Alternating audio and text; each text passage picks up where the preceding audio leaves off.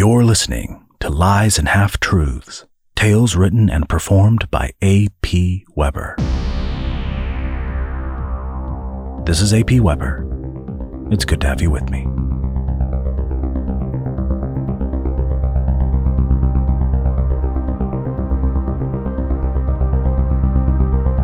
We're continuing the adventures of Woodrow the Wicked with the final 2 chapters of The Moonshadow. If you haven't listened to chapters 1 through 18 of The Moonshadow, go back and do that now, because we're getting toward the end of the book with this episode.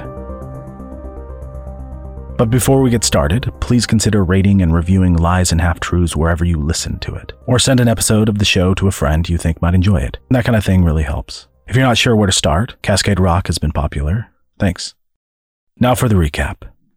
The Ku Island Con is over. The fallen angel assuaged. The Stone family plot subverted. Now what?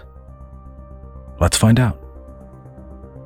And now, Lies and Half-Truths presents The Moonshadow, first book of the adventures of Woodrow the Wicked.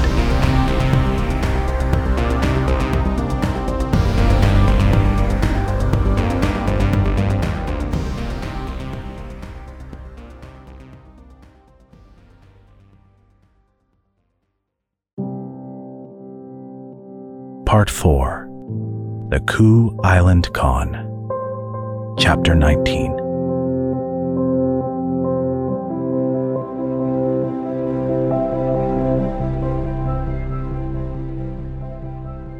The angel landed among the trees near the peak of the island.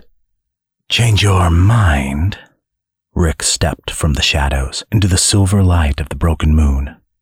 Beneath his arm, he held an iron-banded chest. You said some things that were perplexing to me, said the angel. How long have you been fallen, brother? Asked Rick. Not long, the angel admitted. Rick laughed. Were you bluffing back there?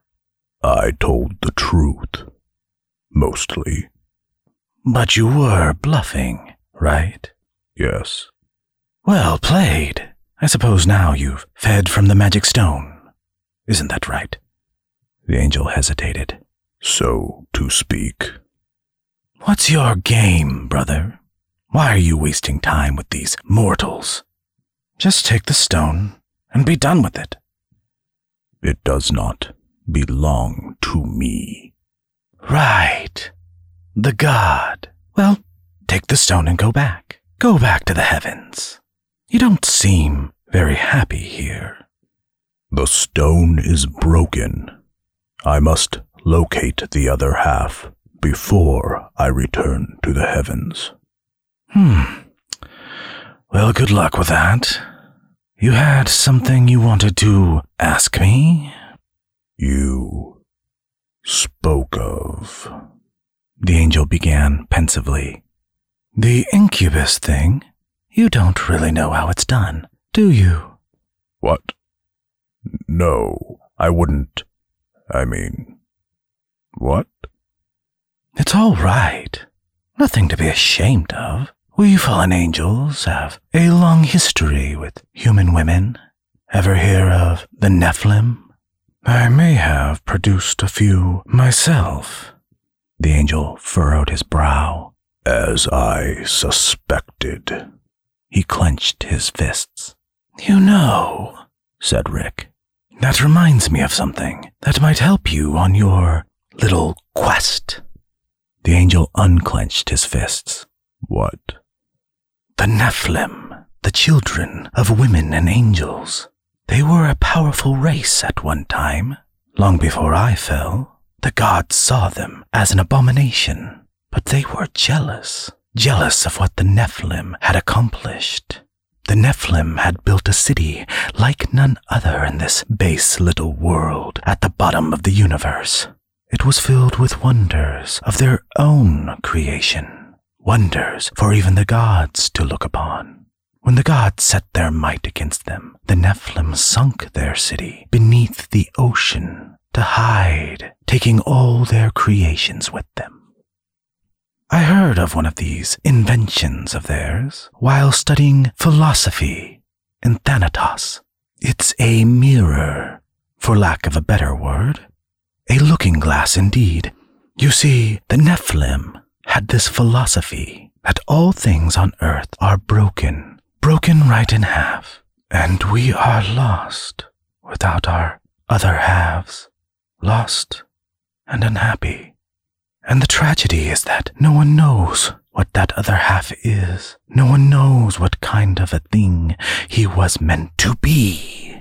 But this mirror could show you the other half of anything. You look in the mirror and you see it, just like you would see a reflection. As Rick spoke, the angel watched a crystal droplet form under his eye and run down his blood-stained face, leaving a path through the red to the demon's pale skin.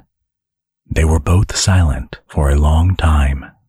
"Thank you for your help," said the angel. "I will seek out this mirror of the Nephilim." I often wonder what I would see if I looked at myself in the mirror, Rick said, rubbing the tear from his cheek. Sometimes I think that this base world is my other half. It's filthy and corrupt and altogether unlike the heavens. Up there, above the lunar sphere, everything runs in ceaselessly perfect circles. Its hierarchies are set and always will be. But down here, everyone is fighting over the scraps. Today I get the lion's share of the scraps, but who knows? Maybe tomorrow I am vanquished by a more powerful rival. There are no hierarchies in this dung heap. None that last, anyway. And that's the way I like it. "I pity you," said the angel. Rick gave him a look like a fly had just flown into his face. "If you disagree, then why are you here?" he said. The angel looked up. Through the leafy branches, he saw the stars and the broken continents of the moon. "I don't know," he said. Rick hefted the chest of money onto his shoulder. "Then you had better find that mirror," the demon said, and flew away. Elihu's apartment was as sunny as the first time Cassandra visited it. Dim limped over on 3 limbs, his left arm in a sling. He wore a sullen expression. "Can I get you anything while you wait, mean girl?" Dim said. "Did I see you fighting a demon the other night?" Dim dipped his head to hide a bashful smile. "Yeah, I helped too," Jim piped in. He had a cast on his foot and was lounging on a sofa, comically unsuited to his girth. "I'm very impressed. You guys must be really strong." "I work out," said Dim with a casual wince. "No, he doesn't," Jim called from the couch. Elihu emerged from his office with a bespectacled man. The man looked vaguely familiar to Cassandra. "Cassandra, glad you can make it," Elihu said. "Come to collect your payment, I suppose." "Yes, and let me just say what a pleasure it has been doing business with you." "Well, you sure delivered on your word. The mercenaries are more or less done for. But no, I don't think I will be paying you." "What?" "I'd like to introduce you to Golf from the Privateers Guild Hall on Batoon." The man stepped forward and extended a hand. "I believe we have already had the pleasure of meeting, young lady. I let you in the back entrance some weeks ago." Cassandra stood rooted to the floor. She could feel her pulse racing, and she had a fuzzy sensation in her head. "I suppose you can guess why I'm here," said Golf. "But I may as well make it official. Cassandra of Clan Roko, by the authority of the Privateers Guild, I hereby order you to end your drift and return to Murchtown to stand trial for the crimes of making unauthorized contracts in the name of the guild and impersonating a guild agent."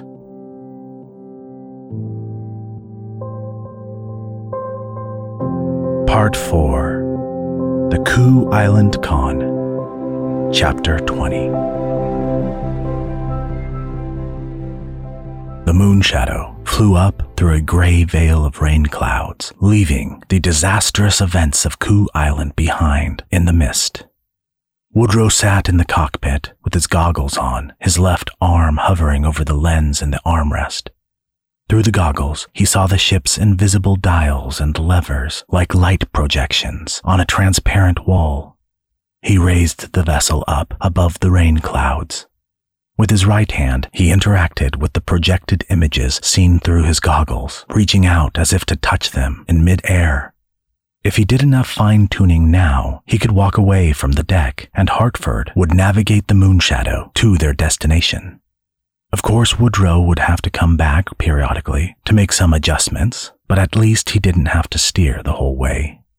They were headed to Murchtown, the seat of the Privateers Guild's power, an ancient and famous seaboard city whose flooded thoroughfares presented deep connections to the sea, as well as entrenched, corrupt power structures winding amongst the stone architecture.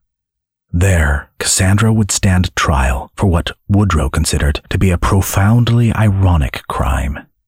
He had no idea what to expect once they got there. When the work was done, he got up and left the cockpit. "Keep an eye on things," he told Hartford on his way out the door, and the golem clicked and whirred dutifully, seeming well at ease back on the moon shadow where he belonged. Tamberline joined him, emerging sleepily from a vein of sunlight, and together they went looking for Cassandra. To this end, they climbed the stairs to the surface deck. When they emerged topside, the angel frowned at Woodrow from his perch at the moon shadow's stern. "The girl seems upset," the angel said. Woodrow regarded the angel momentarily, marveling at his acknowledgement of another person's emotional state. He almost made a barbed comment on this subject, but decided to let it go. Instead, he went to the moon shadow's starboard side, where Cassandra hunched against the rail, looking out at the broken sea of clouds below. "It's hot out here," Woodrow said, leaning his back against the rail and resting his elbows on it. "I'm fine," she said, her voice flat. Woodrow leaned over and traced the wood grain on the handhold with his finger. He cleared his throat. "So, the Nephilim mirror thing," he said. "I've never heard the angel talk so much about anything." Cassandra cracked a half smile. "I've never heard him talk so much, period. Do you think he'll find what he's looking for in that library in Murchtown?" "The Library of Lost Books?" she said, as if offended by Woodrow's ignorance. "Of course. If the legends about Nephalonia are true, the Library of Lost Books will have information on it." Woodrow gnawed the inside of his cheek. "If so, I guess that means I'll be going with him to a sunken city, wherever that turns out to be." "You're lucky." "That's one way of looking at it." "You are? A mysterious sunken city? I would love to see that." She looked at her hands. "There's a lot of things I'd love to see." "What do you mean?" He leaned into her and said, "What's going to happen when we get to Murchtown?" "I don't know, but my drift is over." "Well," Woodrow said, "you can join my crew." Cassandra seemed not to hear the offer. "It's just," she went on, "I'm not done. I haven't made up my mind yet." "About what?" She looked at Woodrow as if she didn't understand the question, then down at her hands again. "About a lot of things. I've been thinking," she said after a moment. "I want to say I'm sorry about what happened back there on Ku. I shouldn't have talked you into that. It was irresponsible. I just couldn't admit it in the moment. Don't worry about it. I shouldn't have gone along with it." She looked sidelong at him for a moment, as if pondering the sharing of a secret. Then she said, "Hey, do you want to see my tattoo?" Woodrow stood up straight. "Really? You're giving me passage back to Murchtown. I guess it's only fair." She unfastened the hood and cowl she always wore and lifted up the back of her shirt to her shoulders. The tattoo of passage was between her shoulder blades in fresh black ink. She craned her head as if to look at the tattoo herself. The down-pointing trident is the symbol of Clan Roko. That triangle with the wave under it means I'm on a drift. They'll add a dock when I return, and a ship symbol when I get my first command. What else? Oh, I earned that shell when I ran a successful con before I left on my drift. What's the heart-shaped one mean?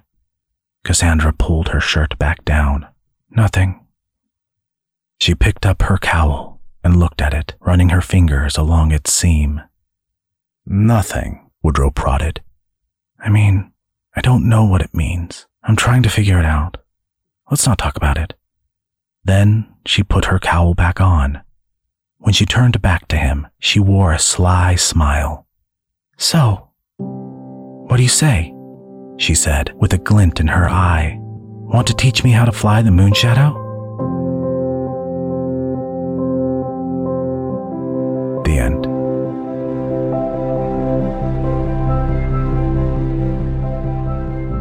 Thanks for listening to Lies and Half-Truths. This episode was written and performed by A.P. Weber and produced by Meg Weber. Our theme was provided by Josiah Martins. Original music by Mackenzie Stubbert. Please consider liking, sharing, or reviewing this podcast wherever you listen to it.